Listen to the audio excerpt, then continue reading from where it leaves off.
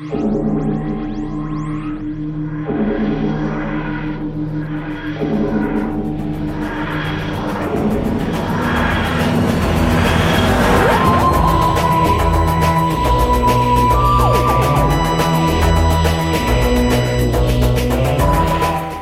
Who fans, and welcome to the Big Blue Box podcast. My name's Gary. My name's Adam. And welcome to episode 367. Yeah!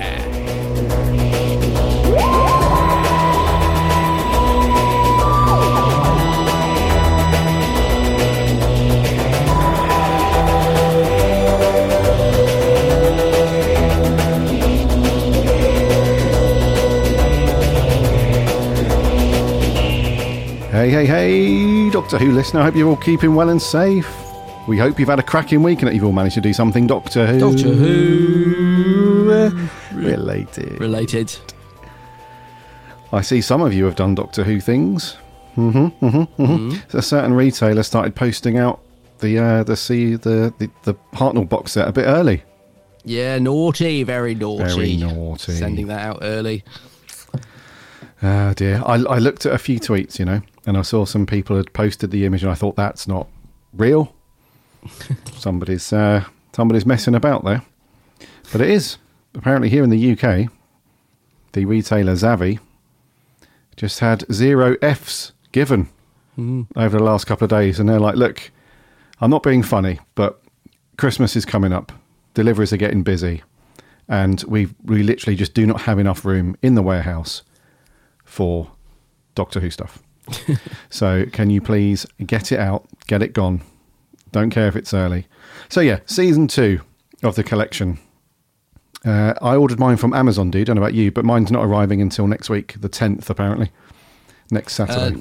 No, I ordered mine from HMV. I always use HMV. I'm not a big fan of Amazon, to be honest. But mine hasn't been dispatched yet. So it's funny because when people get it early, it always sort of makes me laugh when on the Monday, the day of release, when people get theirs and they'll tweet, finally, in great big letters, finally mine's turned up. And I'm like, it's not supposed to be out till today. It's just annoying that people get it earlier. You feel like you're so behind then, don't you? You're like, come on, waiting by the letterbox. Yeah. But yeah, I could have done with it, mate. I've been stuck at home with COVID for the last week.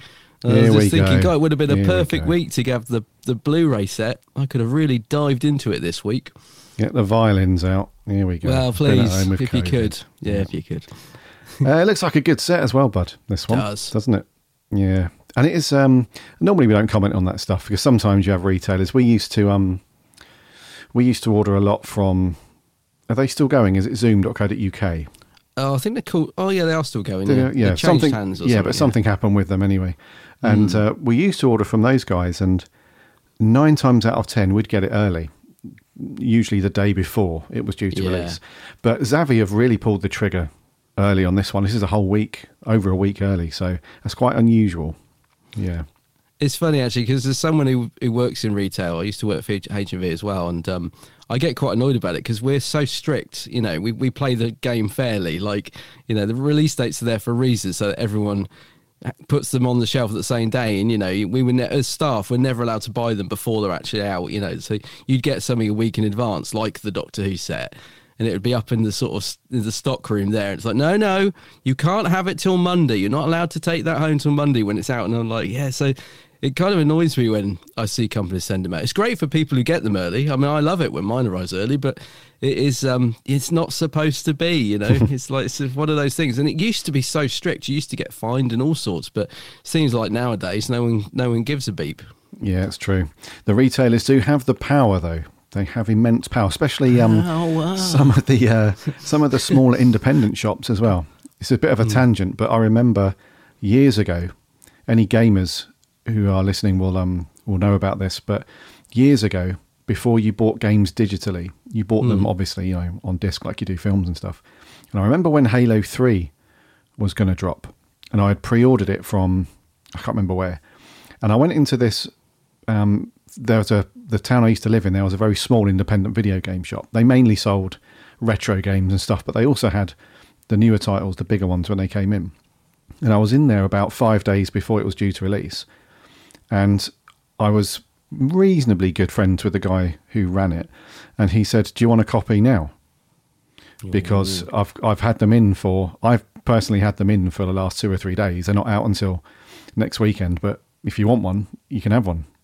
And I was like, I can't really spend it, because I had ordered, I think it was like a special edition version at the time from this other retailer, so I wanted to stick with that. He just had the standard version, but the retailers, dude, they have the power, and we don't even know it. I'd imagine that all of the retailers have had these box sets in for a couple of weeks already, just sitting there, which is annoying.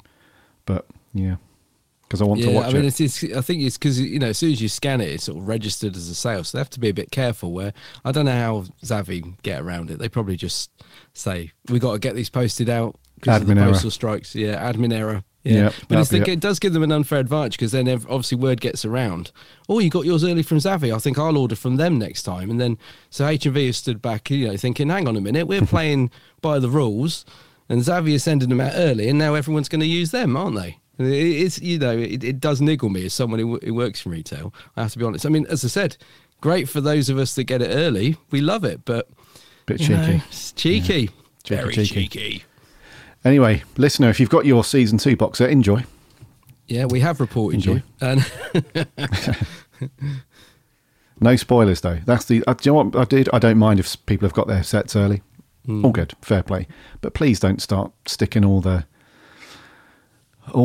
stuff from the behind the scenes, mainly all over socials and stuff. We want to see that fresh, I am looking. So it should actually be out. So it is actually out Monday, isn't it, officially? So we should have it next week, which would be nice. Yes. It looks, actually, just lastly on it looks huge as well. So I saw a picture of someone's put it next to, they're like, oh, I've filled that gap and I've put it next to the other sets, and the spine looks really thick. I'm like, wow, it looks like a beast of a set, this one. Mm-hmm. It does, yeah. So once this one's out, how many sets have they released in total then? Will this be number 7? Or number... no, more than that. I think we're about halfway through now, aren't we? I think we're about... No, I can't. There's not more than 10 been released, has there? Maybe then. This is the number 11, maybe. Right. I'm not sure. So, approximately halfway there then. Well, yeah, we're getting there. Yeah. Not quick enough, in my opinion, but we're getting there. Yeah. I wonder if they'll do a special edition McGann Doctor Who movie to finish it all up with. Surely. Because that's not had the... I know that's been upscaled before on Blu-ray, but it's not had the proper treatment with all the new special features and everything, has it? So no, who's got the... Because they haven't got the original... It's never been transferred from the original film elements, is it? Who's got the film elements and won't let them go? Is it Fox or something? I'm not sure. It's some Canadian studio, I believe. Yeah. Just hand them over, guys. We need that in pristine quality. Yeah. Not recorded from somebody's VHS tape from the 90s. Yeah, hand them over. Doctor Who's big business now. Yeah. But yes, I'm hoping for a McGann set, or like a, what do they call it? Like a Wilderness Years set or something. Yeah, that'd be cool. Yeah, that would be nice. Even if they did just a little slim version that's in the same colour scheme, get Lee Binding to do some artwork for it, and that'd be cool. Yes. Yes. Anyway, have you done anything Doctor Who-y, bud, over the last week? No, not really, surprisingly. I mean, considering I haven't been able to leave the house, get that violin out again. There we go. No, I haven't really done much Doctor Who related. I've been going through and watching loads of old classic films. I don't know if it's just a thing of being ill and needing like a comfort sort of thing. But I watched, do you remember The Black Hole, the Disney film? Oh, that film, that's classic, dude. I love the soundtrack, isn't it? To that, yeah. It's quite dull. Oh, the soundtrack's brilliant. Yeah. Well, I saw some toys at the film fair a couple of weeks back, and I thought, oh, you never see any Black Hole merch ever. And I used to have all the figures, of course, and all the models, and it just made me want to watch it. And I was like, oh, fire up the old Disney Plus and see if it's on there. Of course it is. It's a Disney film. So yeah, so I watched that, and it was just as wonderfully nostalgic and great as I remembered it. It's so trippy at the end. Do you remember the end bit? Not that I'm going to ruin it for anyone, but it's so trippy, isn't it?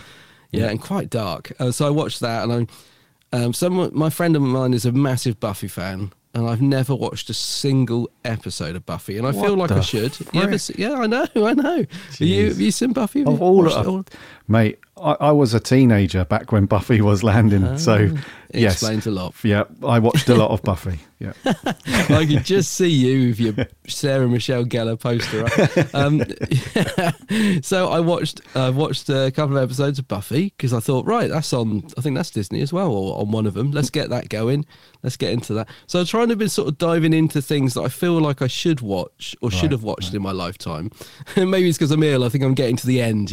Like, come on, quick, get these things watched before you. I won't see the croak it. morning, so I better get all this stuff. Yeah, feeling sorry for myself on the sofa. Let 'em sit Buffy, and so I've just been watching stuff like that, and I felt like watching some classic Who, but I couldn't decide on anything, if that makes sense. I've been very like I sit there and I was like, what do I feel like tonight? I feel like a bit of McCoy, and then I was like, but I've watched Delta and Paradise and all that so much, and okay, let me think of something. And I just couldn't think of what I wanted to watch, so I would, because the TV's on and it's all at the tip of fingertips, I just put on what was on the TV. But how are you doing with your marathon? Your Doctor Who marathon? Yeah, not too bad. As in, I haven't watched any more. Oh, really? Yeah. Oh, okay. Yeah, so I've been off this week from the old day job. Say you had a week off. Yeah, but I've been doing other stuffs.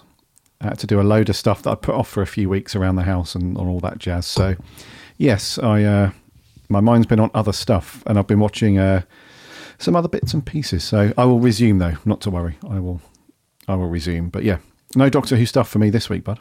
No. Get the Black Hole on, mate. Honestly, it's so Black Hole. great. Yeah, I remember hunting.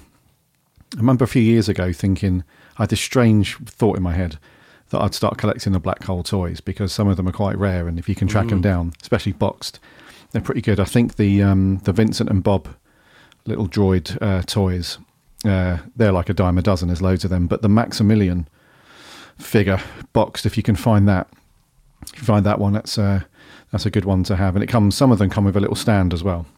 Yeah. So that's kind of cool. But yeah, I don't mind the Black Hole, dude. It was it's a bit of a forgotten gem, really. Not many people know about it or talk about it. It is. Apparently, it was a huge flop back in the day, Was, which surprises me because I loved it as a kid. I remember going to cinema with my parents to see it. I think we went a few times. I definitely watched that a few times over the years. And the model work and stuff in it is so brilliant. It's weird because there are so many things that are great about it, but there are so many things that are cringe about it. It's a real, they got so much right. Yeah. But they got so many things wrong. But it's quite adult as well, isn't it? It is a bit, yeah. But then the dialogue's so cheesy and kiddie. It's a real mishmash of tones. But I loved rewatching that, mate. It's on Disney Plus. Get it on, listeners. If you haven't watched The Black Hole, go and watch it. It's brilliant. It's strange. It's got a charm to it. It's a little bit like Blake Seven, in my opinion. It's like the film, not the film version of Blake Seven, but in terms of it's the smaller brother to some of the bigger sci-fi films that were successful around the time.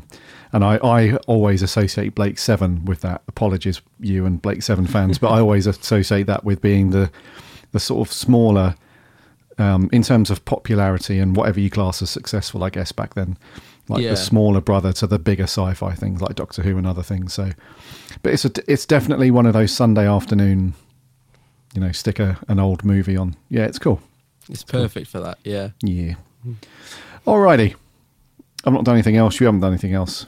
We're going to stop waffling. Before we crack on we've got one bit of news to go through before we crack on with that. Yeah, and then on to our review. Oh, we go. Have we? Have we got some news? Pro podcasting. Doctor Who listener.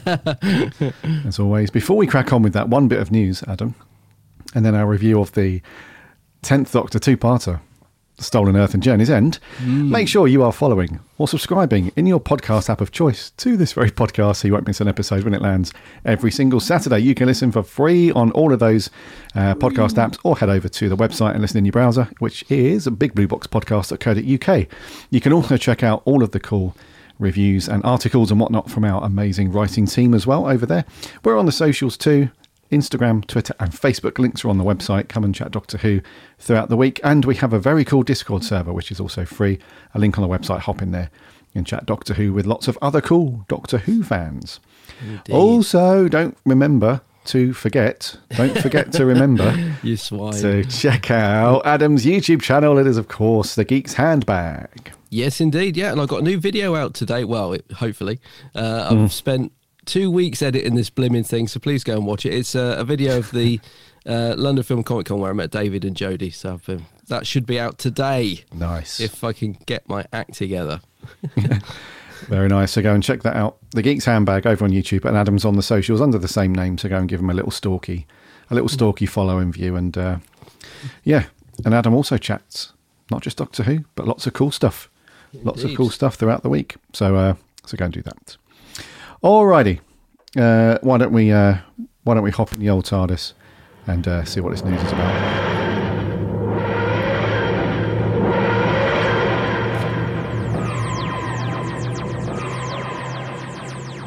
So the bit of news that Adam missed is that Doctor Who is in the Guinness World Records for a second time. Well, I'm not sure if this is the second time or more, but it's another entry for Doctor Who in the Guinness World Records. And this is for the longest gap between TV appearances of an actor playing a television character, which is now held by the legend that is William Russell. Yes. Which is amazing. So obviously, as you all know, the companion, Ian Chesterton, that character. So Russell played Chesterton in the very first episode of Doctor Who. This is history that you all know, but I'll recap you. So Doctor Who, 1963, Ian Chesterton was the companion there. And he stayed with the series for the following 18 months, 2 years, and appeared in 77 episodes. And then his last appearance was the Planet of Decision, which was the final chapter or the final episode of the Chase story, which went out on the 26th of June 1965, so a couple of years there. Then fast forward in time to The Power of the Doctor, which screened on the 23rd of October this year, which means the gap between his last appearance and this one was 57 years and 120 days. Oh my God. Which is crazy. The previous record holder was Philip Lowry, which was the returning role of Dennis Tanner in Coronation Street, which was 43 years. So Ian Chesterton completely blows that one out the water, which is great. So Doctor Who already has entries in the Guinness World Records, including the most consecutive sci-fi TV episodes ever, with 871 so far. And then in 2016, Capaldi accepted the Guinness World Records title for the largest gathering of people dressed as Doctor Who characters at the Le Mole Comic Con in Mexico City. I remember that. That was cool. Yeah. Yes. And so, yeah, another entry for Doctor Who. I think we just own the Guinness World Records first. They should just hand it over, really, shouldn't they? For science fiction television, Doctor Who all over it. So what a legend, dude. Ian Chesterton, still rocking and rolling. Is he 97 now? I think 97. Why is it taking so long, mate? I mean, he should have been in the 50th. I think was the perfect time to bring Ian back, and Susan. Don't know what the mothball was thinking, but yeah, isn't that awesome? Lovely guy as well, William Russell. Really lovely man. Yeah, so cool. And the little picture that the official Doctor Who peeps put out for this is very cool. It's got him in his I assume a behind the scenes pic of the very first episode, where, because I'm pretty sure he's wearing that suit that we see in An Unearthly Child, where he's at the desk and he's got his physics bottles and the microscope, and it's him as the teacher before he goes off as a companion. And then the second image underneath that is him in The Power of the Doctor when they have that sort of companion therapy group thing, and he's got his little name badge on and a similar suit. So what an awesome thing. Yeah, it's brilliant. Cool. Absolutely brilliant. So we are. The Guinness World Records, Doctor Who pretty much just owning science fiction there. So good. Radio, dude, on to our review. What we got? Yeah, so it's a Tennant two-parter this week, and we're doing Journey's End. Well, Stolen Earth, Journey's End. The United Nations have issued an edict asking the citizens of the world not to panic. The picture is far bigger than you imagine. The whole universe is in outrage, Doctor. 24 worlds have been taken from the sky. How many? Right, now we're in trouble. It's only just beginning. Ladies and gentlemen, we are at war. Martha, get out of there. I can't, Jack. I've got a job to do. They're targeting military bases and you're next on the list. Oh, my God. What is it? What are they? What are we going to do? It's impossible. It can't be. I'm sorry. We're dead. Doctor, come back! The ending approaches. planets and stars will become dust, and the dust will become atoms, and the atoms will become nothing. And the wavelength will continue, breaking through the rift at the heart of the Medusa Cascade into every dimension, every parallel, every single corner of creation. This is my ultimate victory, Doctor. The destruction of reality itself! And the dust will become atoms. He's going a bit mad there, like, calm down. Yeah, went for it. Yeah. Okay, so Journey's End, the first part, The Stolen Earth, the first part in this two-parter was out on the 28th of June 2008. This was 45 minutes long. It was directed by Graham Harper, written by RTD, and the second part, Journey's End, was out on the 5th of July, and that was 63 minutes, so just over an hour, and that was also directed by Graham Harper and written by RTD, and stars a very, very big principal cast, this one, obviously, because it brought all the elements together from Torchwood and Sarah Jane, etc. So we have David Tennant, Catherine Tate, Billy Piper, Freema, Ageman, John Barrowman, Elizabeth Sladen, and then a bunch of other people who support that, so like Eve Miles, Gareth David Lloyd, Thomas Knight, Bernard Cribbins, all the peeps basically from Doctor Who over the last few years up to that point, and its spin-offs. So it was kind of like a big crossover, big event thingy. And the synopsis for these ones are, so for The Stolen Earth, when Earth and 26 other planets are stolen and taken to the Medusa Cascade and the Doctor is nowhere in sight, it's up to the combined forces of UNIT, Torchwood, Sarah Jane and Rose to fight off the thieves who have only got one thing to say to the Resistance: exterminate. And then the synopsis for Journey's End is: all hell has broken loose. I love that. All hell has broken loose. Humanity is threatened with global annihilation as Davros and the new Dalek Empire, prepare to detonate a bomb that will wipe out all of existence. The 10th Doctor is helpless and the TARDIS faces destruction. The only hope lies with the Doctor's companions, the quote-unquote children of time. But Dalek Khan predicts that one will die. One will die. I flew into the I love Dalek Khan, and I know you do too. He's amazing, isn't he? Anyways, right. What are your thoughts on this two-parter, dude, off the bat? Hit us.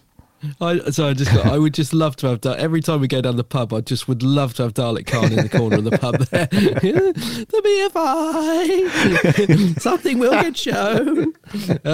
Right. This two-parter.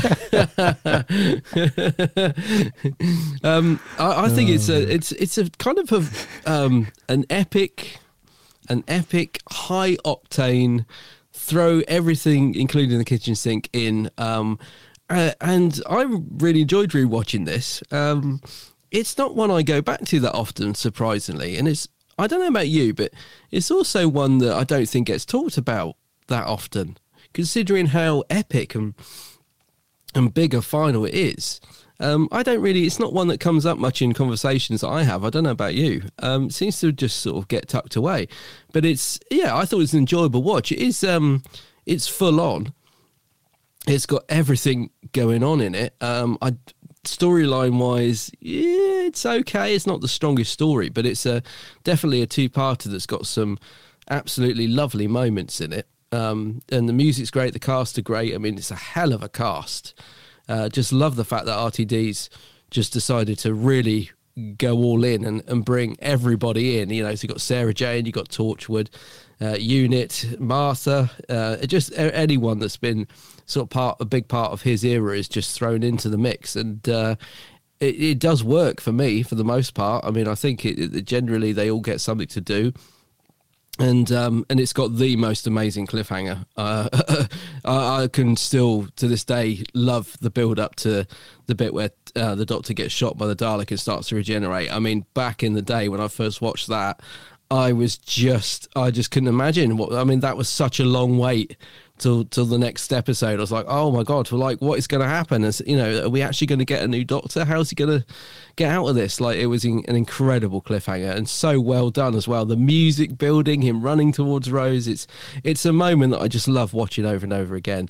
So yeah, it's not by any means perfect, this two-parter, but it's certainly, in my opinion, very enjoyable. I really enjoyed watching it again last night, both parts. So I would say I enjoyed them equally as well. It's not one where the first part was really good and then the second one falls flat. For me, both parts were pretty solid overall. So I liked it. Yeah. What do you reckon? Good. Yes, I loved watching this one, Bud. And I think, oh, good. Yeah, I think you're right in that it often gets overlooked because Mr. Tennant, etc., and some other peeps had an equally as epic two-parter in The End of Time, parts 1 and 2. So I think that's the one that gets talked about the most, you know, when you're talking about two-part finales in RTD's era and all that stuff.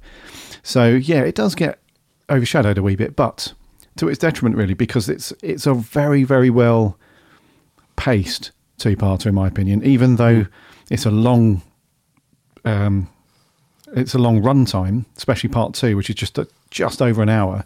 But when you couple in the 45 minutes before and you watch them both together, which is what I did last night, one after the other, you're essentially watching a really long feature film of Doctor Who. So despite that, though, it's paced really well. It doesn't peak early. It doesn't give you all the things. It doesn't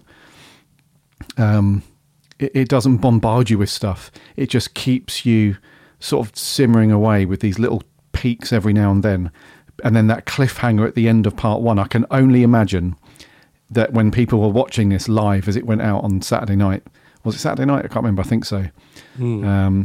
I think so, yeah. Yeah, let me just... Well, the 28th of June, I don't know what day that was. But anyway, whatever day that was, live, people were just like open-mouthed at the end. It's like, is that the end of David Tennant? We've got another part to go. He's now going to regenerate. This is the new Doctor. So it really left you... And I think that's why we didn't get a next time trailer at the end of this one, because they wanted to keep people just guessing and, you know, what was going on. So that was nuts. And and I think, like you said, the overall plot and everything is not... it's not perfect by any means, and in some places it's a little bit thin. But I think Davros being back is a big one for me. I absolutely loved Julian Bleach as Davros, and then he just, like that in the trailer you just heard, he just goes over the top, but in a good way. You know, he properly freaks out a couple of times, and especially at the end when the Doctor and everyone buggers off in the TARDIS and he's screaming at him. He's like, I blame you, the destroyer of worlds and everything. You know, he's just so good. That was a high point for me. And obviously Dalek Khan, we love Dalek Khan. And but also just the on paper, I think you could easily view this as very fragmented, because you have the companions that are off at some points doing, like Martha, she's quite isolated for some of it or most of it.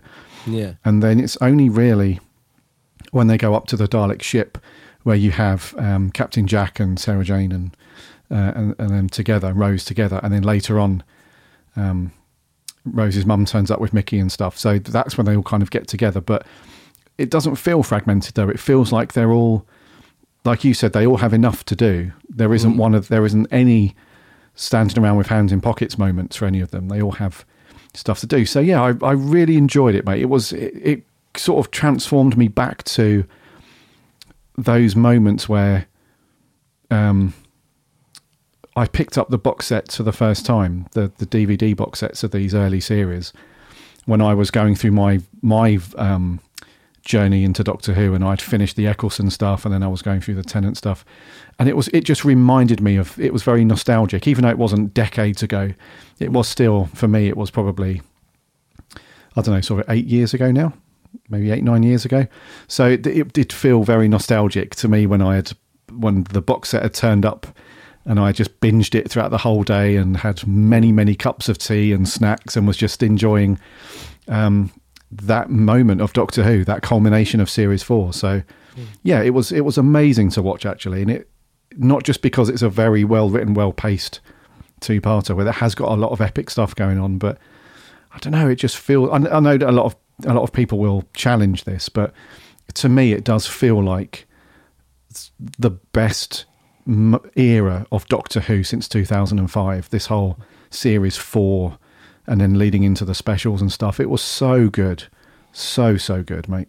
Yeah, no, I'd echo that. I mean, I definitely get like a nice warm glow watching this. There's something about it. It's the music, and the Dr. Donna are such a good pairing. I mean, Catherine Tate is phenomenal in this. She's if anything, she is the. I mean, Tennant's great in it, but she is the absolute star of this for me, in amongst a lot of stars. I mean, like you said, Julian Bleach is also superb as Davros. I mean, he really just fills that role perfectly. You know, like you said, the insane madness that he builds up to towards the end is absolutely, you know, bang on. And it's, yeah, like you said, he is going over the top, but it's not too much. You know, it's absolutely Davros. It's, you know, it would have been easy to get that performance wrong.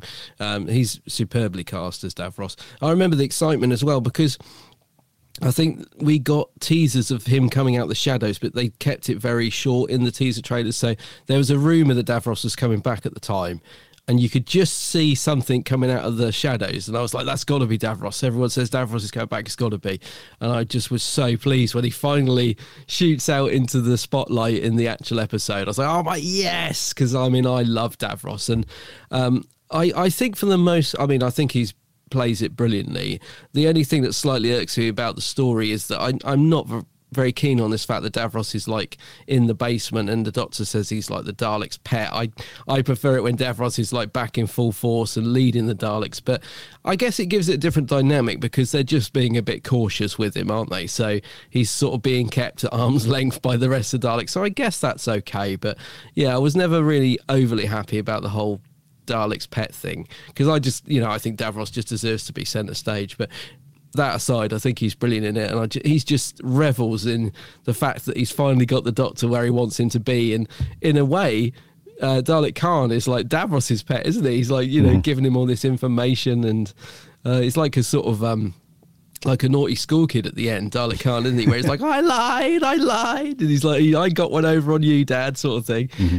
Yeah, so it does work in that sense, but it's, yeah, there are so many nice moments in this. You talk about the pacing as well. It's full on. Like, from the minute the Doctor steps out the TARDIS at the start, the music's banging and we're straight into the story. It follows more or less straight on from Turn Left, doesn't it? So in a way, you could have it as a three-part. Oh, yeah, true. But yeah, so it kicks straight off into the action, and it doesn't really let up. I mean, there was no point in this two-parter where I felt bored in the slightest, you know?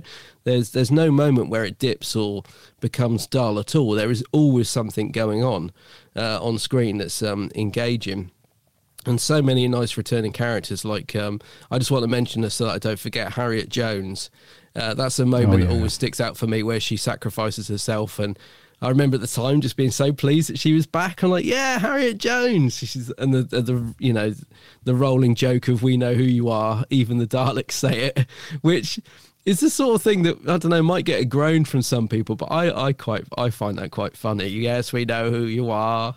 So, you know, but so there's so many great moments. I mean, I haven't got much negative to say about this at all, really. And I know it does come in for a bit of flack. I think some people do find criticisms with it, but I agree with you. It to me, it just feels I get a very nice warm glow from this, you know, and I love the fact that we get Torchwood back and Sarah Jane in the main show. That, again, at the time was such a big deal for me. I can't remember if it was the Next Time trailer or when I first saw that they were going to be in it. I think it was. Was there a trailer at the end of Turn Left? There was, yep. Yeah, because I was going to say, I do remember seeing some sort of trailer before the episode where we saw Torchwood and Sarah Jane and just being open-mouthed, thinking like, you know, OMG, what the hell's going on? This looks unbelievable. And it is a lot to live up to when you get a trailer like that. And for me, it succeeds. They handle it really, really well, I think. So, yeah, I just, kind of gushing over it a little bit. I just felt a very nice glow after I finished watching this last night. Yeah, same. Yeah. I want to talk about the Daleks just quickly, and the story plot, if you like, because that's the crux of the story, is that the Daleks are very cleverly taken Earth and another 26 other planets and just shifted them out of time just a little bit by a split second or a second, I think the Doctor says, which is a great thing. That's not, I don't think that's been done in Doctor Who before. No, I don't so think that was very cool. And their overall motive, I guess, is just to destroy all life within the universe, I think, with this reality bomb thing. And there was some the thing I did like about this with the Daleks, how they were portrayed, and was that it wasn't just a very black or white, cut and dry thing. It wasn't just the Daleks, and they wanted to either capture the Doctor or destroy the Doctor and then destroy, all life in the universe and stuff. It wasn't just that. We had this kind of layer of hierarchy within the Daleks, which was very cool. So we had Davros, obviously, wasn't in charge of what was going on, but he kind of was in a way. He was there in the background, scientifically, manipulating things that were going on with this reality bomb and so on. But that everything was kind of driven by, for the first time since Remembrance, the Supreme Dalek, the dude in the big red casing with the gold and stuff. Yeah.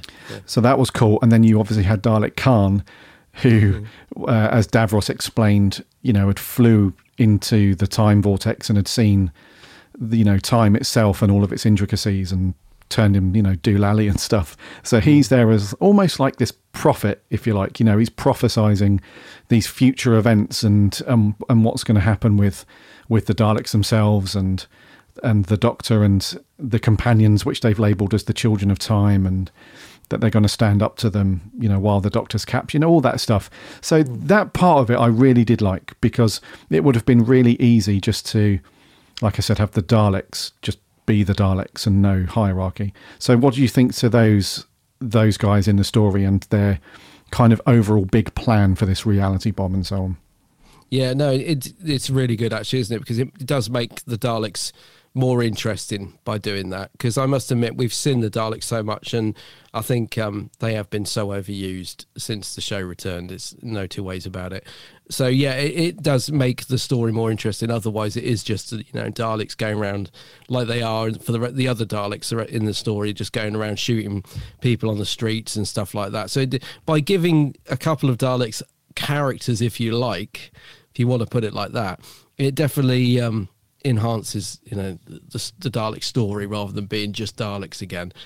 So yeah, I like that. And you mentioned the Children of Time there. I also surprised that the RTD didn't call this the Children of Time, because it's mentioned a few times throughout the story. It sounds like the perfect title for it, doesn't it? Doctor Who, the Children of Time.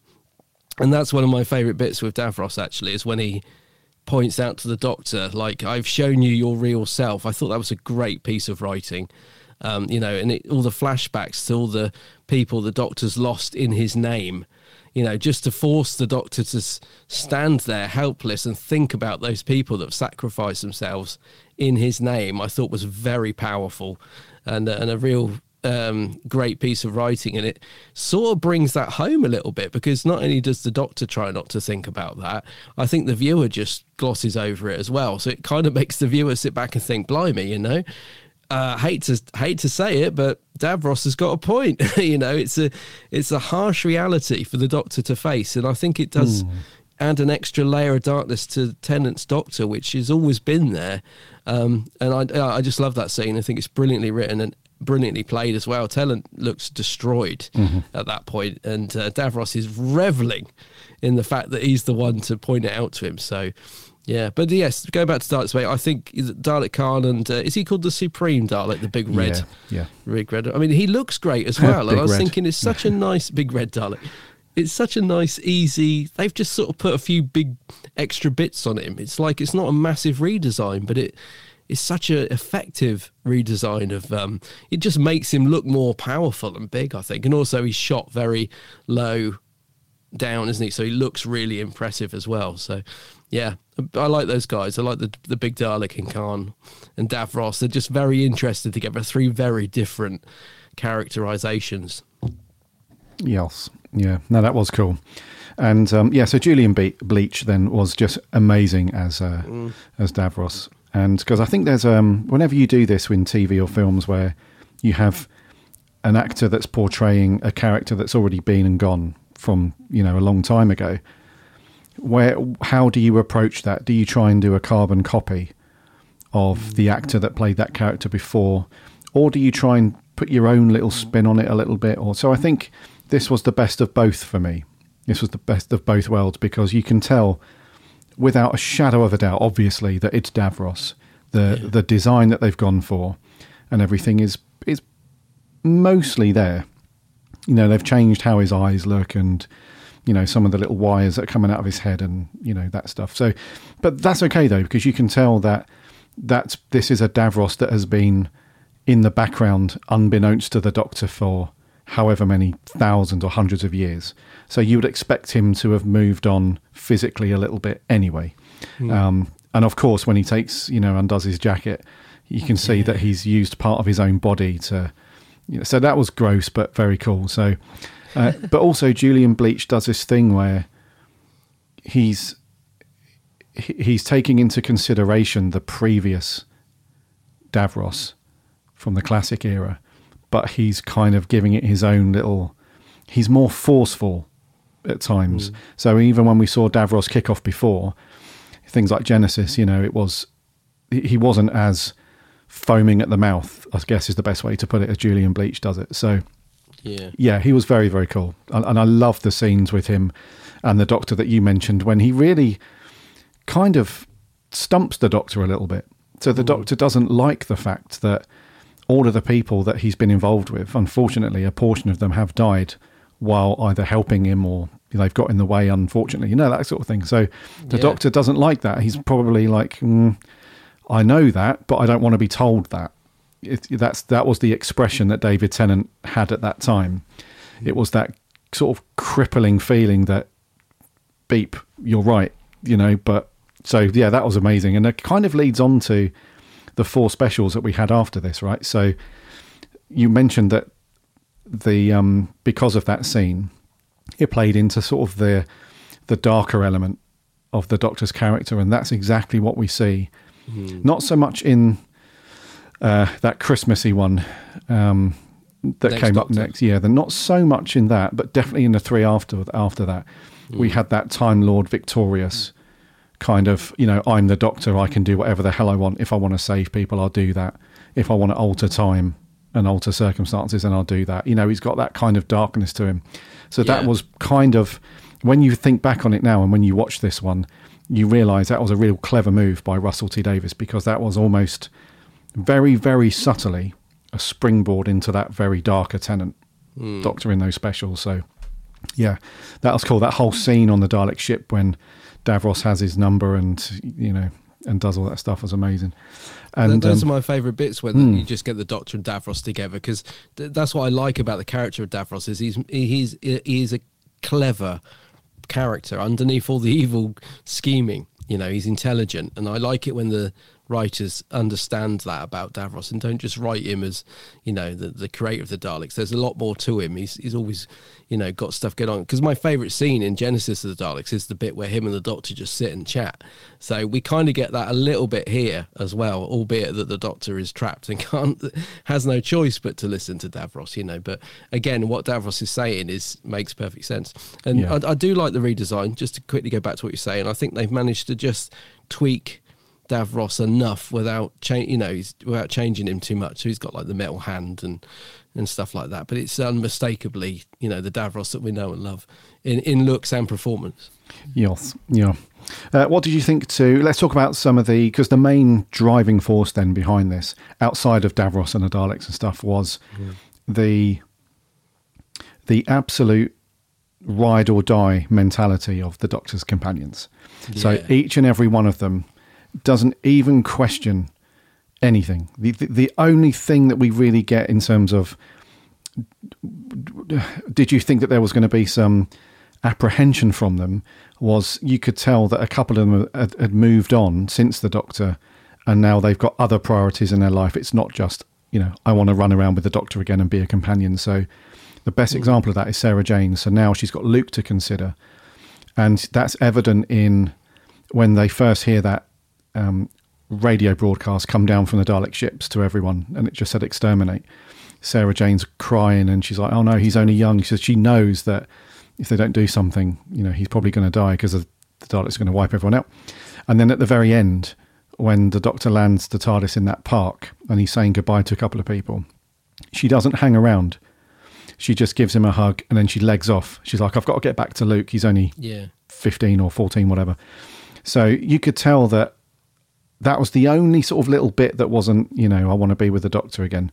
And then the other one was Mickey. So when Mickey comes out of the TARDIS at the end, he's like, I know how this works. I'm not going to be around for any of this, and certainly Rose is not going to be here. So, I'm going to go off and little fist pump with the Doctor, and that's it, and he's off. Yeah. So everyone else though, and even like Gwen and Yanto and Torchwood and everybody, no question. It's like the Doctor needs help.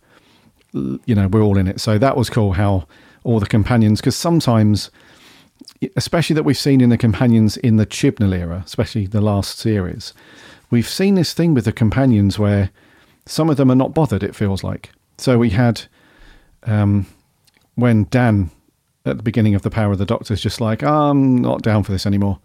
Yeah. I'll see you later. And then the way that he wrote Tosin Cole's character, he didn't even come back for anything. So the Chibnall era to me is that some of the companions have been written to be a bit wishy-washy, whereas in the RTD era it was just no, they're all there for the Doctor, no questions asked. So companions wise, they really, and a lot of people now call this like the Avengers of the Doctor Who thing, because it's got that big crossover event, like Infinity War and Endgame and stuff.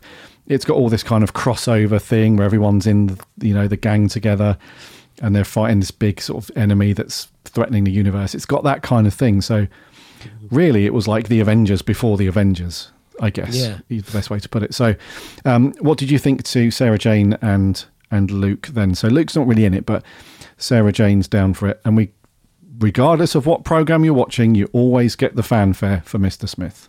But she actually pulls him up on it this time. I love it. She says what I've been saying for years, like, just skip the fanfare, Mr. Smith. We haven't got time. Like, we always joked about that, didn't we? When we're watching it, it's like, God, does he always have to do it? So I love the fact that she actually says that for the first time and only time. I mean, the thing is, I think it's great that it shows how the Doctor has sort of almost without knowing it shaped all of their lives in some way. Like, he's such a big part of their lives. They know exactly what the deal is, and he's influenced them in a way that they've gone on to do all the things that they're doing. And it's all kind of in a way related back to the Doctor. And I also like the fact that Davros recognises Sarah. So there's a nice little callback there, isn't there, to like Genesis of the Daleks, like, you were there at the beginning of my creation, and she remembers him, obviously. So yes, there's some real nice little threads tied together in this between the Doctor and the companions and Davros, and just the whole history of the show. Really lovely little threads that if you don't know them, it doesn't matter, but if you do, it's a really nice little thing to sort of notice. Yes, if you like. Yeah, she was very cool as well. Obviously, Liz Sladen. Like we said when we reviewed all the SJA episodes, was it last year?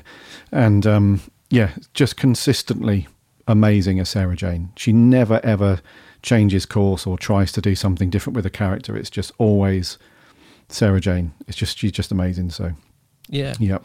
And you said it was like the Infinity War there. I mean, it does make me feel like this was just came at the right time. Like, you said earlier that this sort of feels like sort of peak Who in a sense. And I just sort of think everything just came together well in this, in the sense that you couldn't have done it earlier on in the season.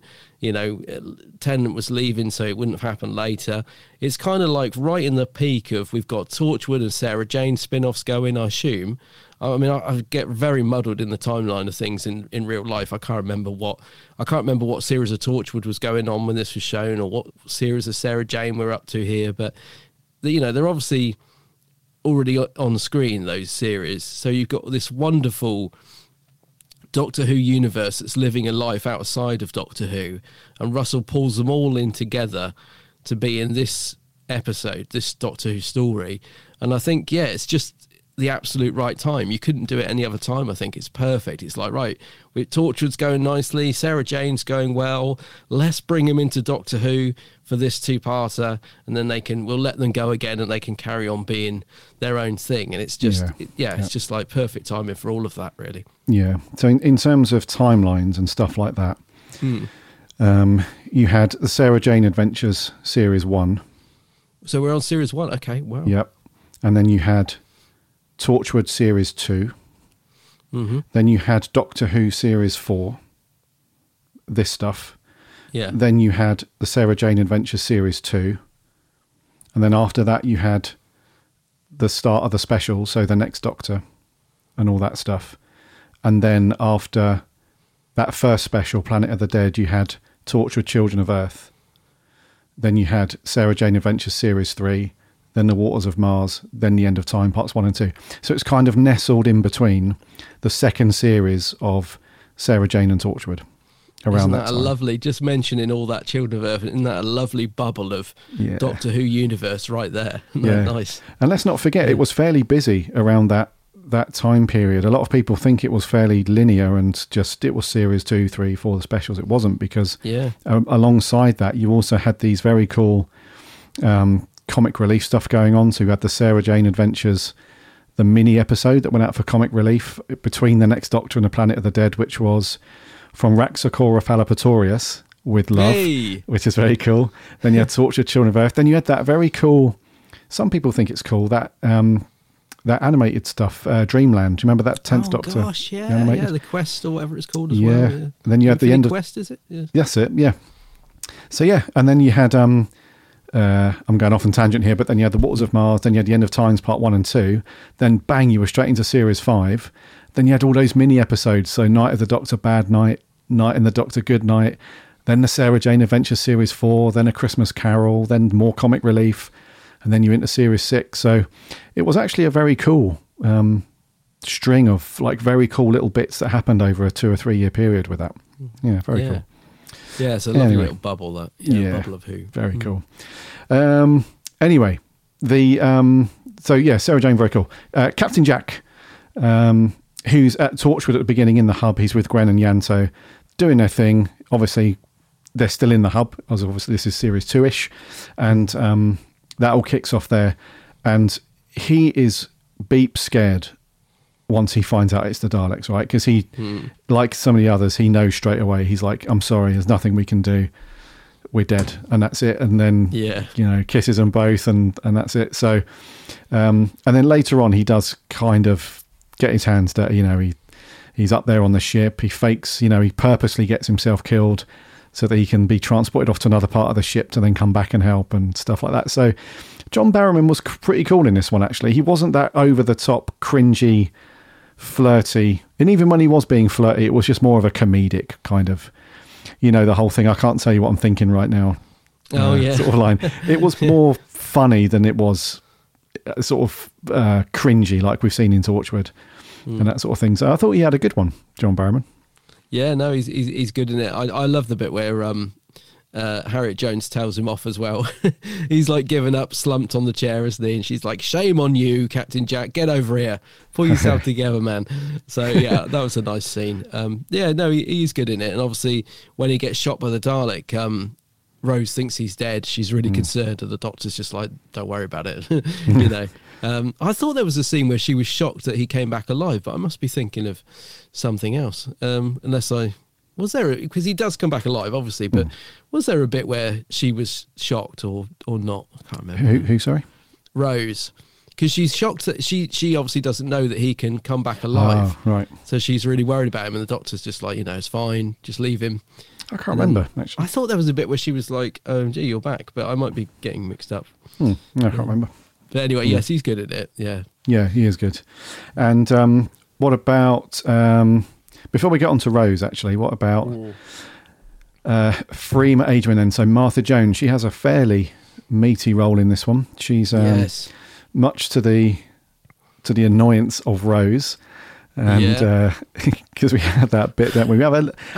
We'll come on to Rose, but we have a little bit of Series 1 Rose, don't we? Where it's like, hold on, I was here first. What about me? She's, a little bit. But for the most part, Martha has a pretty decent role because she's now working for Unit. She's pretty high up there. And it gets put upon her to use the teleport thing, and she goes off. But she's also been given the Osterhagen key, which I think is just a device where a few other people have also got one, and in agreement, they fire it up and it rips the Earth apart. So if there is any alien threat, then it's a way of basically sacrificing the Earth so that whoever it is cannot get access to it. And that kind of leads into that bit at the end where they need all 27 planets in alignment to fire off the reality bomb. So Martha's like, it's either, you let everyone go, or, we destroy the Earth, your sort of thing. So, but Freema, she had a good one. She had, a lot of people don't really mention Freema high up in their lists as the fave companion, but I liked her in this. I think she had a really good one. Yeah, I think Martha's a very underrated companion. I think she's a great companion, actually. And yeah, she gets a good role in this one. With the Osterhagen key, is that how you say? Mm-hmm. Yeah. So yeah, no, I think she gives a good performance, and it's a good, it's a good part of the story for her when she goes to Germany and stuff like that. And the fact that we think that she's a goner halfway through the story, like Jack says, don't use it, and it's like, oh no, she's just going to be a load of old atoms floating through space now. And it turns out that she has actually made it to the other side. So yeah, it's a good role for her. Clearly she was going to go on to being Torchwood. You get that line at the end where Jack says, why don't you leave Unit? I hear Unit's old news now, come and join Torchwood. And that was going to be a thing, wasn't it? I think Freema was supposed to be in either Series 2 or Children of Earth. Children of Earth, I think it was, wasn't it? Yes, I think so. Yeah. And then backed out and went and filmed something for ITV instead. But yeah, that's a shame, because she would have fitted into Torchwood really, really well. It must have been Children of Earth, I think, because that must be when we lost a few cast members. Yeah. Yep. She would have fitted in brilliantly in that. Mm-hmm. But yes, it's nice. It's nice to see her getting such a good role in this. I think she does it really well, actually. Yeah. I think Gwen mentions Tosh and Owen as well. She does. She does, which is nice. Yeah. And so Freema's, she's very good in this. I think she just had a bit of an up and down period with the Doctor when in Series 2, wasn't it? Was it Series 2? Was her series? Series 3. 3, sorry.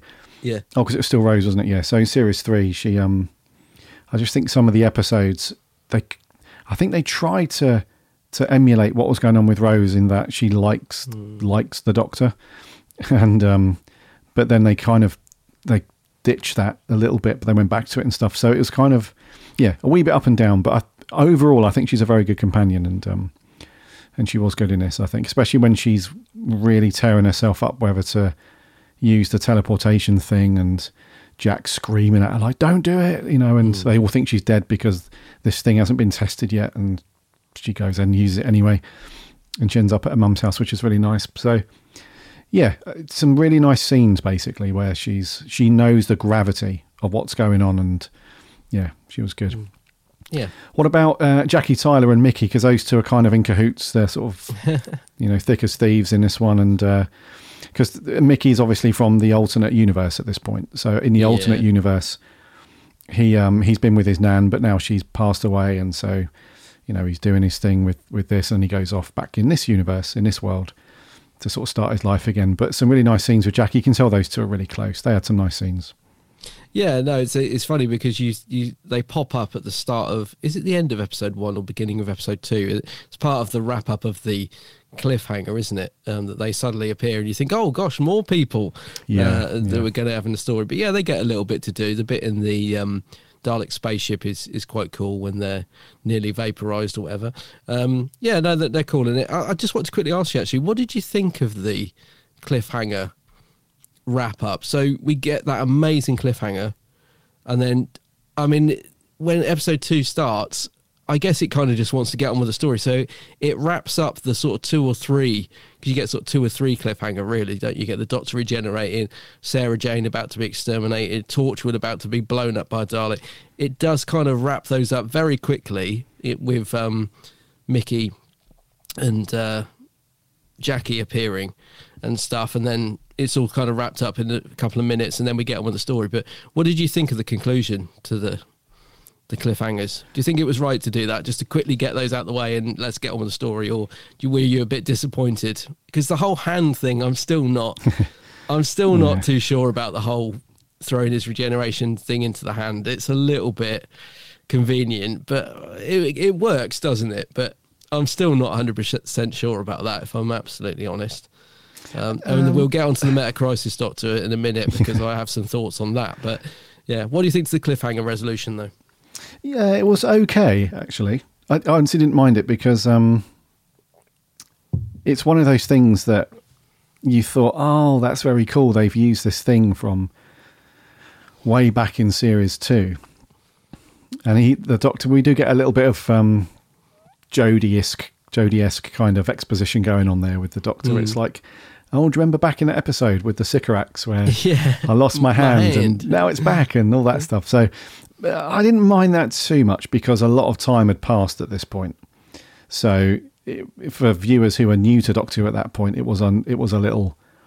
And let's be honest, it was only literally 10 seconds of exposition. It was just reminded me of some of the Jodie scenes that we've seen of late. But I didn't ask you though, when you were watching this for the first time, how did you think this was gonna?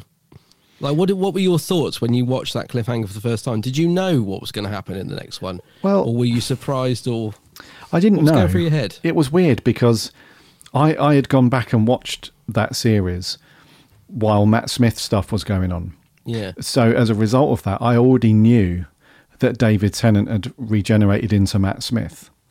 But I knew that there were David Tennant episodes in between that. So my mind was frazzled for a bit because I thought, well, surely he can't regenerate now, and if he does, they're going to bring him back because there are other David Tennant episodes after this. So he can't be going, but he is regenerating. So I just wide-eyed at the I remember just my eyes being really wide, thinking, "Beep! Like what's going on? Like there must." In my head, I didn't realise that, or I didn't expect anyway, that he had channeled all the regeneration energy into the hand. I'd had this convoluted idea in my head that he had regenerated into somebody or something, but then the companions would figure out a way to get him back. Right. That's what was going through my head, if I remember correctly at the time. But in terms of resolving that cliffhanger speedily, just to get back on track with the story and stuff, I didn't mind it, mate. I didn't mind it because, as I mentioned earlier, the pacing for me was really good. I think if you lingered on that bit too much, then it would have just overshadowed the cool stuff that was round the corner that was going to come up, which was the Meta Crisis stuff.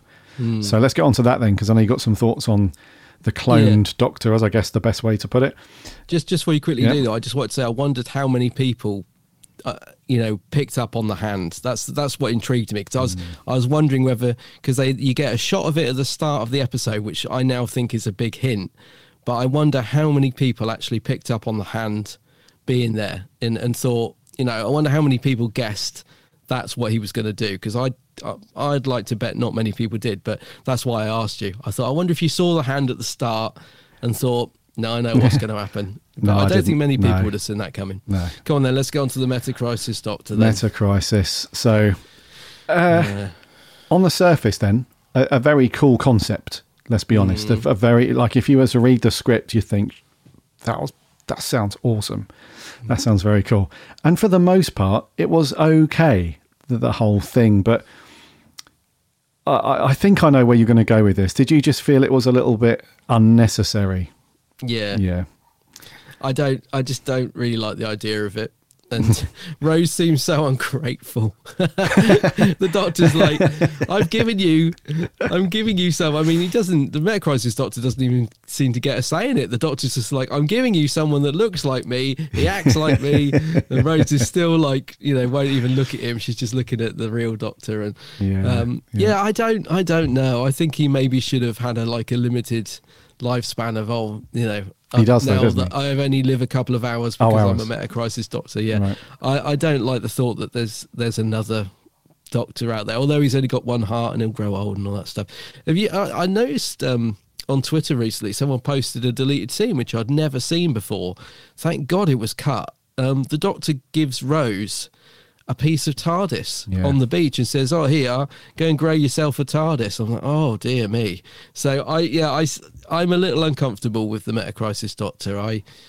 kind of hope it never gets mentioned again. I'm absolutely dreading that the Doctor coming back as the 14th is going to somehow be related to the Metacrisis Doctor. I don't think it will be, but it was one of those rumours thrown out there. It's the Metacrisis Doctor, he's back. Oh no, I really don't want that. But yeah, the whole thing just is a bit uncomfortable. It should have just been Donna. I mean, she should have just got the energy from the thing, became intelligent, the Dr. Donna, and I don't think it needed this naked Metacrisis Doctor to pop up. It didn't really work for me personally, I'm afraid. That's probably who it's going to be. No, don't say that. I couldn't. No. No. So the thing, right? So that deleted scene, yeah, it was a thing where the original Doctor had said, this is on the beach, listener, if you've not seen it. Yeah. So on the beach at Bad Wolf Bay at the end. So this was kind of a revisit, right, to the end of Series 2. Was the end of Series 2, that finale where Rose... Yeah, it must be, yeah. Yeah, so basically that Rose gets stranded in this alternate dimension. And how was that sentence going to end? Yeah. It was going to end with... Bugger off. So we're back on this thing, and Rose can kind of see what's going on. She knows what's coming up. She knows that the original Doctor with Donna, they're both going to leave her.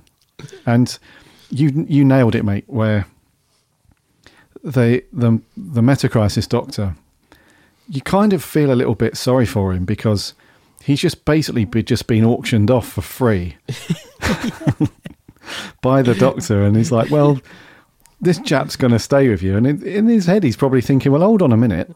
Yeah. I am my own person here. I'm not a Time Lord fully. I'm not a piece of meat. Yeah, I'm half Time Lord, half human. I've got a brain as well, and I can do what I want. But so that was kind of weird to me.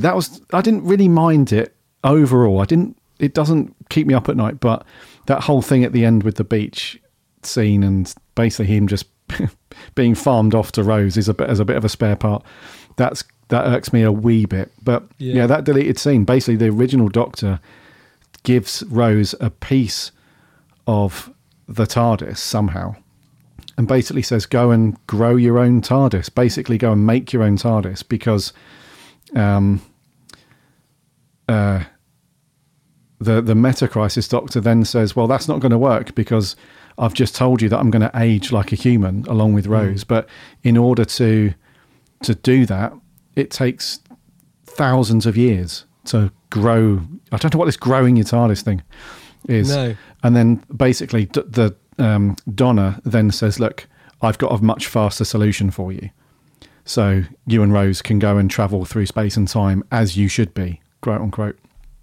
So that's the scene, which is a bit cringy, to be honest with you. And now that I've just said it, that 14th Doctor is going to be the Metacrisis Doctor, isn't it? Because mate, the Dr. Donna had basically given them instructions on how to like fast track and get the TARDIS up and running. So those two are off doing their thing. So that's him back. Anyway, there was another couple of scenes, dude, that were cut, that were included as special features on the Series 4. Oh. So at the very end, it was written in and filmed actually that Donna, when she's on the phone to her mate or something, when she's got her memory wiped, which is so sad, that whole scene will come on to that. Yeah. She's meant to hear the TARDIS dematerialize, and she has this kind of look of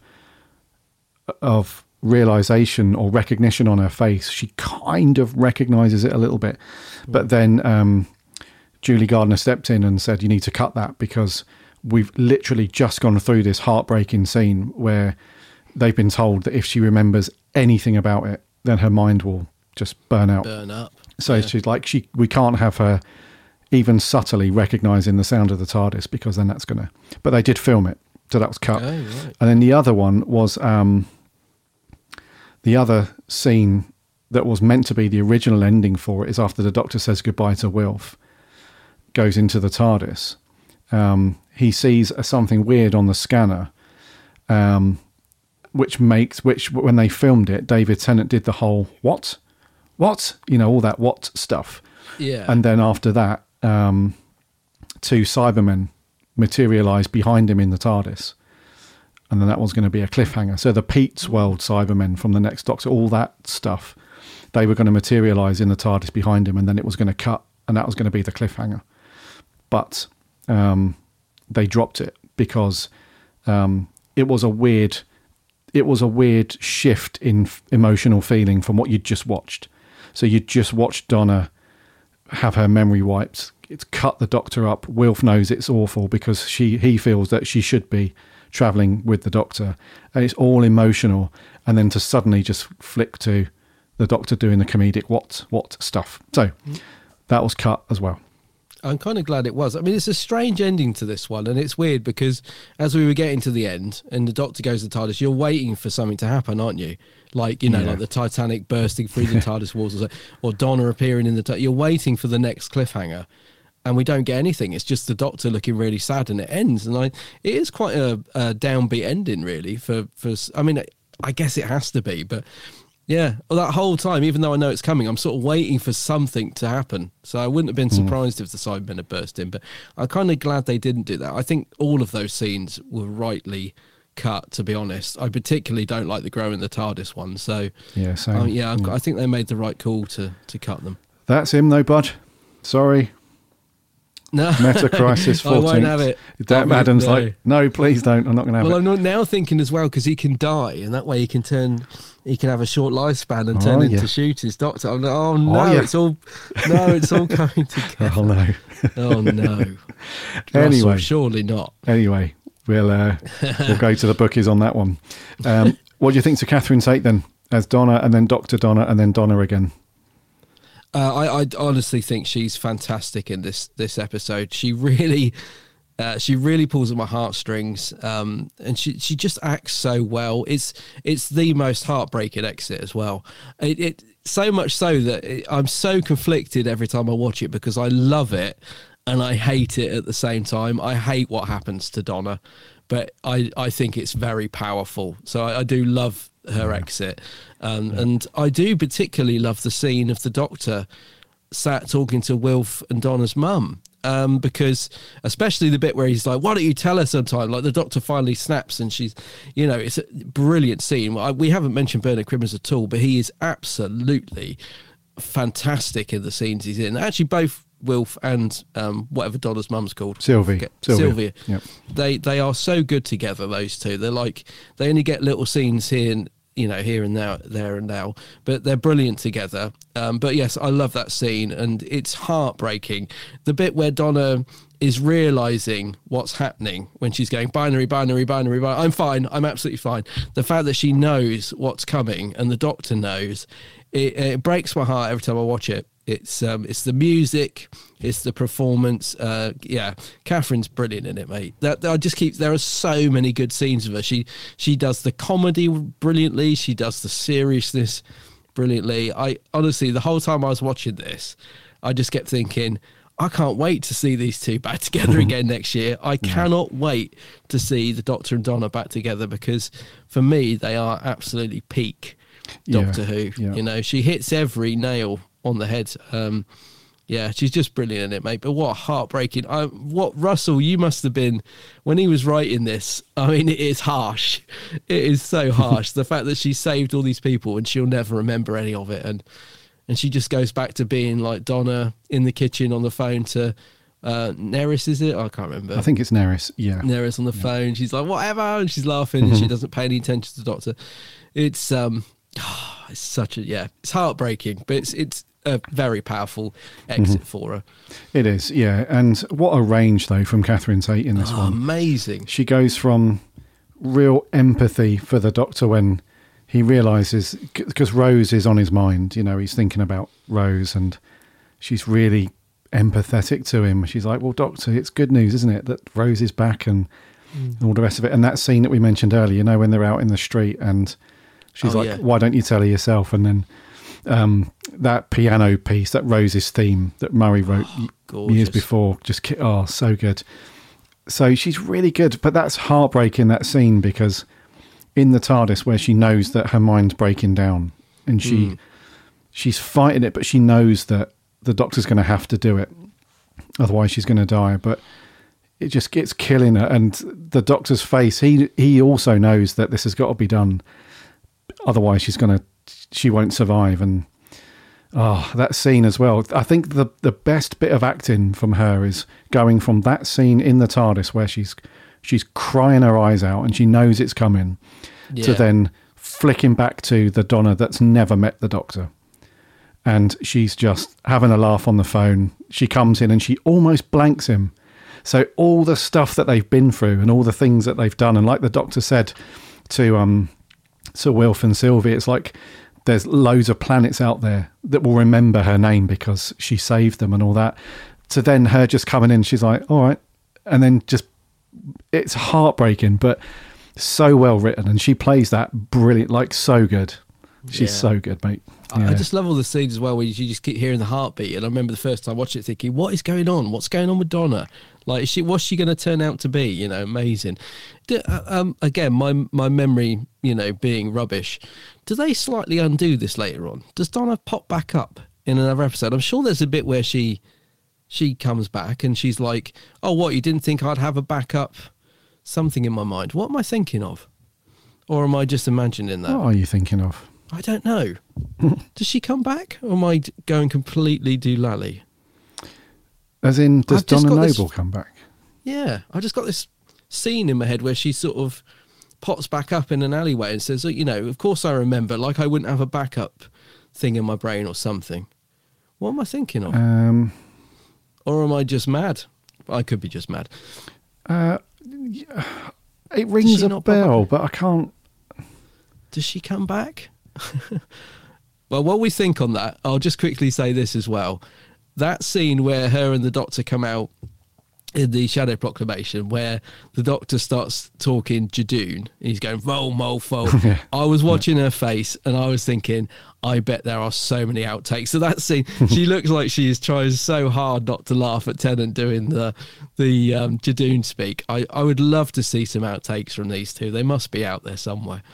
Are you still looking for the Donna bit? Yeah. I can't think what I'm thinking of. Somebody out there will know, or they'll just be saying, Adam, you've lost the plot. But somebody will know. She's in the end of time. She's in the end of time. Come on. Let's get the old brain cells kicking back into life a little bit. That's the only bit I can remember is that scene, thinking, I'm sure she does somehow remember later on in the series, but I can't remember how or why.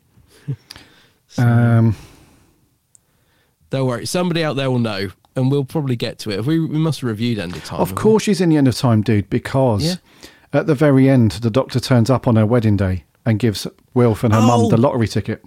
Yes. Jesus Christ, yes. Oh, yes. Yeah. I knew there was something. I was thinking, I knew it's in the last one. Yeah, because Wilf gives him the salute, and of course. Yes, so early on in the End of Time, what is it?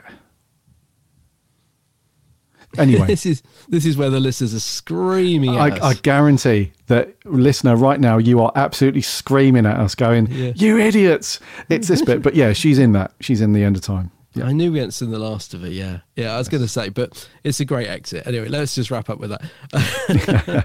Okay, yeah, cool. And lastly, then, Mr. Tennant as the Doctor, and then a little bit with we've spoken about a Mental Crisis Doctor, but has the Doctor. Kind of, would you say peak David Tennant in this, or are there better stories for you? For me, there's better stories. Okay. I do think he's great in it. For me, peak Tennant is Waters of Mars. I just think he blows me away in that story. That's not to say he's not fantastic in this, because he is. If I had one minor criticism, mate, is I'm going to put this more down to the direction actually than anything, is I feel like he's almost trying just a little bit too hard at times. It's very shouty in places, but I just feel that's the Doctor saying, right, come on, get the energy up, this is happening, Daleks, blah blah blah, go. You know what I mean? I can just feel that they're trying to keep the momentum going, keep the energy up, and I feel it's just a notch above what it should be every now and again from him, but it's still a great performance. And as with most Doctors, and it's a personal preference, I just prefer the quieter moments, like rather than the shouty, screaming sort of moments. I prefer it when I see the actor using their face to convey expression, like that scene where the Doctor is broken, thinking about the people he's lost. So that those, for me, I just look at David and think, wow, he's doing it all with his face. He's doing it all with emotion. He doesn't even have to say anything. I can sense what the Doctor is feeling just from that. So in those scenes and stuff, I think he's absolutely fantastic, and the comedy scenes are great. He works so well with Catherine. They're phenomenal together. The scene at the end when he has to wipe Donna's memory is heartbreaking, and he acts off the screen. You know what I mean? He's brilliant. So no real criticisms about David. It just, if I had to be really, really picky, I'd say there are a couple of times where it's a little bit shouty, and I just wished he'd toned it down a notch. But yeah. So not peak for me, but still, phenomenal. Yes. In The End of Time, by the way. Yeah. Because that's annoyed me. I knew it would. If just a very quick recap, so you'll remember the Master has developed this thing called the Gate, and when he activates it, everybody in the world turns into the Master. Remember? Yeah. So the only people who are unaffected by it are Wilf, because he's inside the control room at that point, at part 1, when the Master activates the Gate, and Donna, due to her Time Lord biological traits from her previous adventures. Yeah.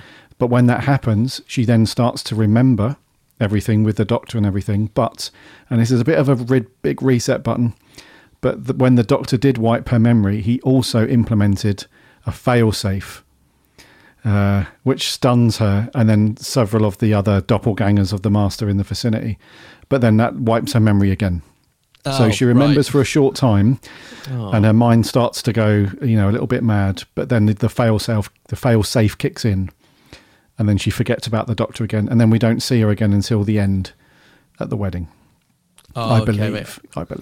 Yeah. I'm glad you cleared that up, because it was bugging me the whole way through. I was thinking, I'm sure we see her again. Yeah, That's a lovely scene with the wedding, by the way. Yeah, and we have that effect in the End of Time where everyone's face starts to whiz back and forward really quickly, and then they turn into John Sim. Yeah. Okie dokie. So I've got nothing on my notes other than I love the different music cues that were brought back throughout this. So Murray Gold's music has a slight flavours of Torchwood when needed, obviously, with those guys. It has Rose's theme from the original stuff from 2005, which was lovely, and just some really good emotional / heartstringy pulley stuff, and then the action stuff as well. So really good Murray Gold stuff. And I also liked the little bit at the Shadow Proclamation. I think that was a nice little sort of Doctor's got no other option than to go there. And they want to capture him, obviously, and he does the off. He's like, I just need to go and get the key. yeah, that's right. You knew he was going to bugger off. So other than that, dude, nothing on my notes. Have you got anything else? No, I've just got Clom written down. Clom. And Poosh. The only other thing I've got is actually a negative, and I don't want to end on a negative, but it was the only sort of thing I didn't particularly like in this was the way Rose was written, especially when she was being all, I was here first, why can't you hear me? She was written to be a bit annoying in this, which is a shame, because she starts off really strong and she appears with a big gun and she's walking around Cardiff. She looks absolutely kick-ass. You like my gun? Yeah, that's right. Yeah, you going to steal that TV? Sure.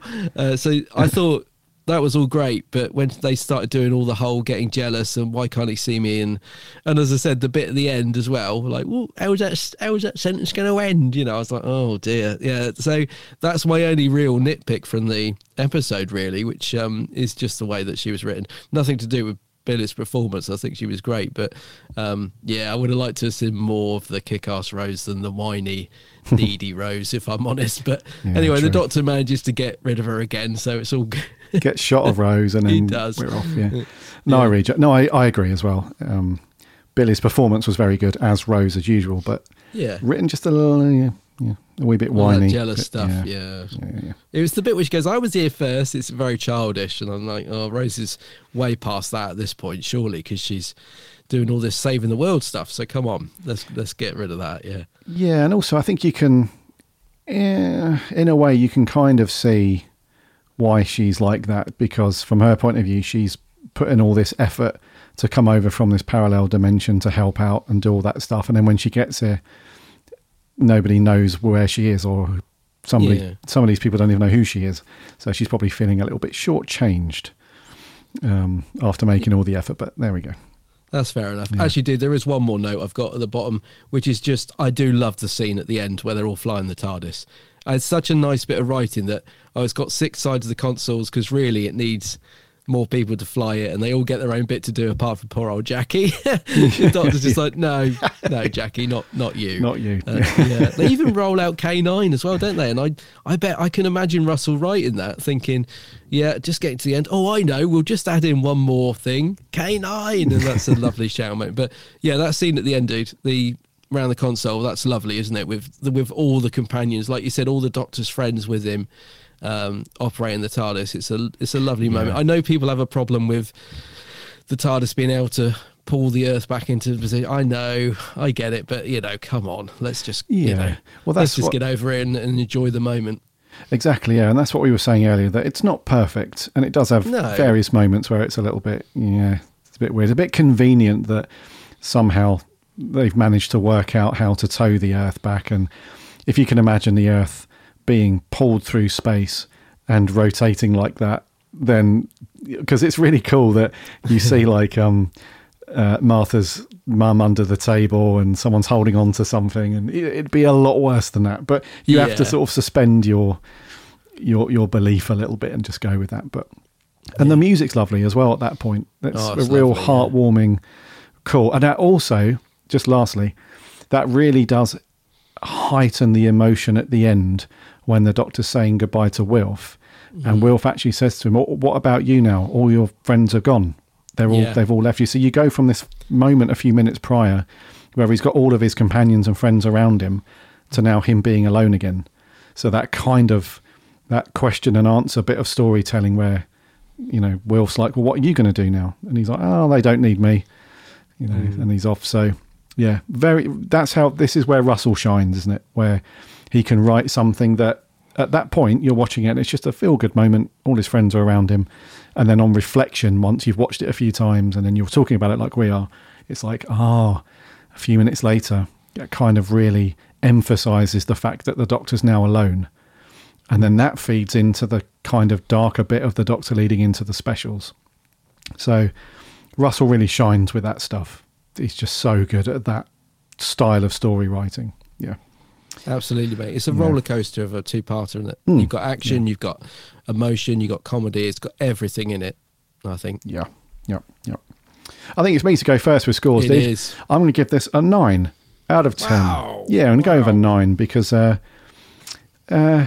it's just mega enjoyable, dude. It's so enjoyable to watch from start to finish. And even though the runtime is long, it whizzed by for me. Like literally, that 45 minutes in part 1 felt like 20 minutes to me. Yeah. And then in episode 2, it felt like I was watching something half the time. And then before you know it, he's off in his TARDIS at the end. And it's an emotional story to watch. It was brilliantly acted by most of them and brilliantly written, mate. So yeah, for me, it was a really enjoyable watch. I love this one.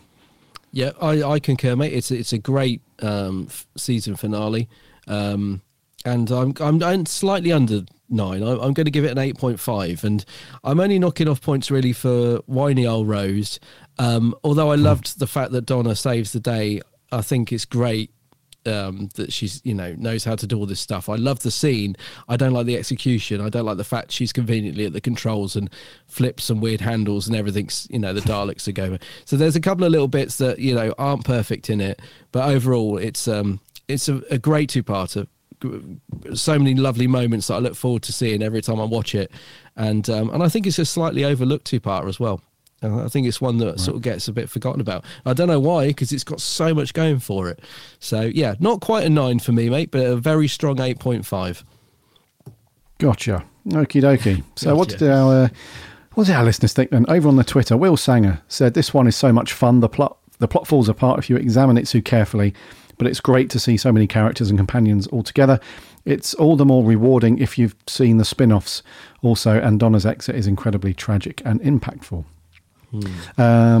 TBLW, Toku Blue Hoovian says, "I'd improve it by centering the story on the arc of the 10th Doctor and Donna meeting again, or Sarah Jane and the Doctor's history with Davros. Also, I'd get rid of the unnecessary companions. Rose, Mickey, Jack, Martha, the Tylers, so all of them then, TBLW. But he does give it an 8 out of 10, so solid score there. Chippy T, fabulous episode, structurally excellent with high tempo, high passion sections, then lower tempo and quieter parts with the extended Who family and links to previous eps. This is a great way to spend 90 minutes. Only fault, towing a planet. RTD is sublime best, 9.5. Yeah. Owen, Dr. Who Holmes says, it's amazing how choppy the Stolen Earth is, yet it doesn't feel rushed. No plot is sidelined. A masterful piece of writing. Journey's End does have a hard job. I think it delivers. It stumbles just at the end with the Dalek defeat, but overall it's emotional and thrilling. 8 out of 10. I'd agree with that, yeah. Tom, Titan Sci-Fi says, still the best season finale for me. All the fam coming together. 10 out of 10. Wow. Nice. Rob Kelly says this is really one of those blockbuster stories that really has it all. Highs, lows and everything in between. Doctor Who is most popular, engaging and successful. And lastly on Twitter, Jacob says one of the best stories ever. The Avengers before the Avengers became a thing. Brought together so many great characters and had so many sad endings. A 10 out of 10. 10, okay. 10. Thank you very much, you guys, over on the Twitter.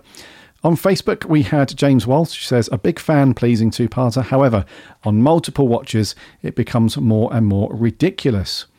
All the ex-companions try and outdo each other with various weapons of mass destruction. Davros's plan is stupid. Why would the Daleks agree to this? And Rose's ending completely undoes her sad ending in season 2 and makes her look even more shallow. I give it 4 MacGuffin weapons of mass destruction out of 10. Fair enough. James. Toby Coleman says, some people say this is Doctor Who's Infinity War / Endgame. I can see why it has a huge episode. I can see why, as it is a huge episode that wraps up nearly everything from the RTD1 era in one thrilling, huge adventure. It is a spectacle of the highest level, and whether the story holds up, it really doesn't matter. And Toby goes on to give it a 9.5. Okay. Our writer Maria has popped up on the Facebook and says the Stolen Earth is one of my fave episodes ever. Starts to bring all the threads together of missing planets. Only bit I didn't like was how easily Dr. Donna defeated the Daleks at the end. And the Clone Doctor is a bittersweet consolation prize for Rose. Although everything being in the TARDIS gives you such a warm feeling, and then you get the loss of Donna, RTD knows how to pull your heartstrings. He definitely does. Yes. Charlie Turner, perhaps to be the biggest story of the modern series thus far. I consider it to be a fun two-parter with some great Dalek action, along with an almost top-notch performance by Julian Bleach, who makes a fantastic Davros. Personally, the ending is to it beyond devastating. The Stolen Earth gets a 10 out of 10, and Journey's End 9 to overall a 9.5. Nice, okay. Another one of our writers, Harry, keeps it short and sweet and says, absolutely mind-blowing finale, love, love, love it. And lastly, Sean Mundy says, I love this two-parter. The whole team up is great. It feels like the first Avengers film at the end of phase 1, meeting all the characters in different series and shows, and then all flying the TARDIS is great. Yes, it's cheesy and probably has plot holes, but it always makes me smile. For the fun I have every time I watch it, I can't give it any less than a 10 out of 10. Wow, 10. Very good. And then over on a Discord server, Dalek Rex 36377 says, in a word, awesome, 10 out of 10. So some high scores there, bud. Some very high scores. I'm glad, as I said, because it doesn't get talked about much, I'm glad to hear people like this one. I was just curious what ratings it got as well. And these were high, mate. I mean, we were at the 12 million. 10 million overnights for these. For both parts, and around, by the time they added stuff on, over 12 million people watching this back in the day. That is quite something, isn't it? That's a big old. That is. Yeah. I mean, that's which is good, because I think when you get a story this epic, it's nice to know that it was rated highly, if you like. It's a big old number, isn't it? 10 million and then 12 million. That's I was just trying to find the exact figures, but it was on Wiki. It says 12 million with the add-ons and whatever, but. Yeah, that's really cool, isn't it? It's very cool, mate. Yeah, I love that. All rightio then. So that was this one, a 9 from me and an 8.5 from him. Thank you very much to all of you that sent in your reviews, etc. Next week, buddy, what we got? Yeah, so we'll be back to Miracle Day, Torchwood next week, and this episode's called The Gathering. This is episode 9, isn't it? Yes. So we got this. We got this one and one more to go. So episode 9, we will be expecting things to be really ramping up now with only 2 episodes left. Come on, this has got to start kicking in. Surely. Surely to God, come on. Surely to God. Anyway, yes. So The Gathering next week, Torchwood. Indeedy. Right. And I think on that note, Bud, we'll wrap there. We'll wrap there for 367. Alrighty.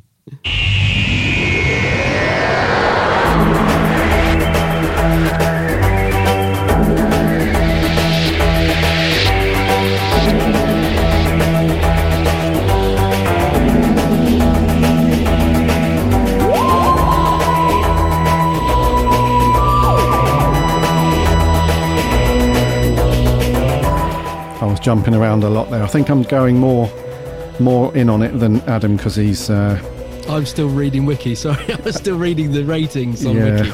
There you go. I've shut the page now. I can see you again. There we go. Were you going mad, were you? I was a little bit. Having a little boogie. Grooving, yeah.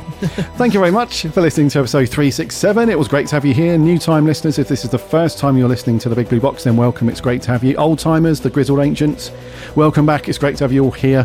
Make sure you're subscribing to the podcast. Wherever you get your podcasts, you can find us on all those popular apps, or head over to the website, bigblueboxpodcast.co.uk.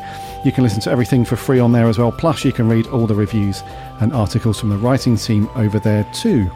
We're on Twitter, Instagram and Facebook. Links are on the website. Come and give us a like and a follow. We chat Doctor Who throughout the week. And we have an amazing free Discord server. The link is on the website. Come and hang out and chat everything to do with Doctor Who in our Discord server. It's very cool. Also, check out Adam's channel over on YouTube. It is, of course, The Geeks Handbag. The Geeks Handbag, yeah. Go check out my channel. Lots of Doctor Who vids. Also on the socials. Instagram, Facebook, and Twitter. Twitter's still alive. Still alive, is it? Just checking. Just about. Yeah, it's still alive. Yep. Still got a pulse. So go and check out Adam's stuff. It's The Geeks Handbag. Go and do that. So get your iPlayer or your DVDs fired up. So Miracle Day, The Gathering, or expect your reviews as always. Until then, my name's Gary. My name's Adam. And remember...